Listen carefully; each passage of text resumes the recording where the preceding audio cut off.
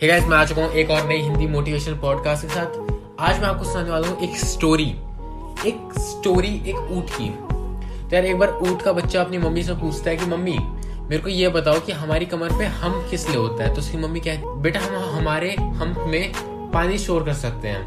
उसका बेटा पूछता है, मम्मी तो हमारे लंबे लंबे पैर क्यों होते हैं। तो उसकी मम्मी कहती है कि बेटा हमें डेजर्ट में चलना होता है तो लंबे पैरों से आसानी होती है इसलिए।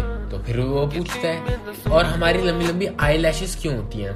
कि बेटा डेजर्ट में बहुत तूफान आते हैं, मिट्टी के तूफान आते हैं, तो वो हमारी मिट्टी आंखों में ना घुसे इसलिए हमारे लंबे लंबे आई लैशेस होती हैं। तो उसका बेटा एक चीज और बोलता है, सब चुप रह जाते हैं कि मम्मी तो हम जू में क्यों बैठे हैं। जी हाँ, अगर आपके पास कोई टैलेंट है, स्किल है या कुछ भी है तो उसका इस्तेमाल करो। अगर वो टैलेंट है और आप उसको यूज नहीं कर रहे हो ना, तो फायदा ही नहीं है ऐसे टैलेंट रखने का।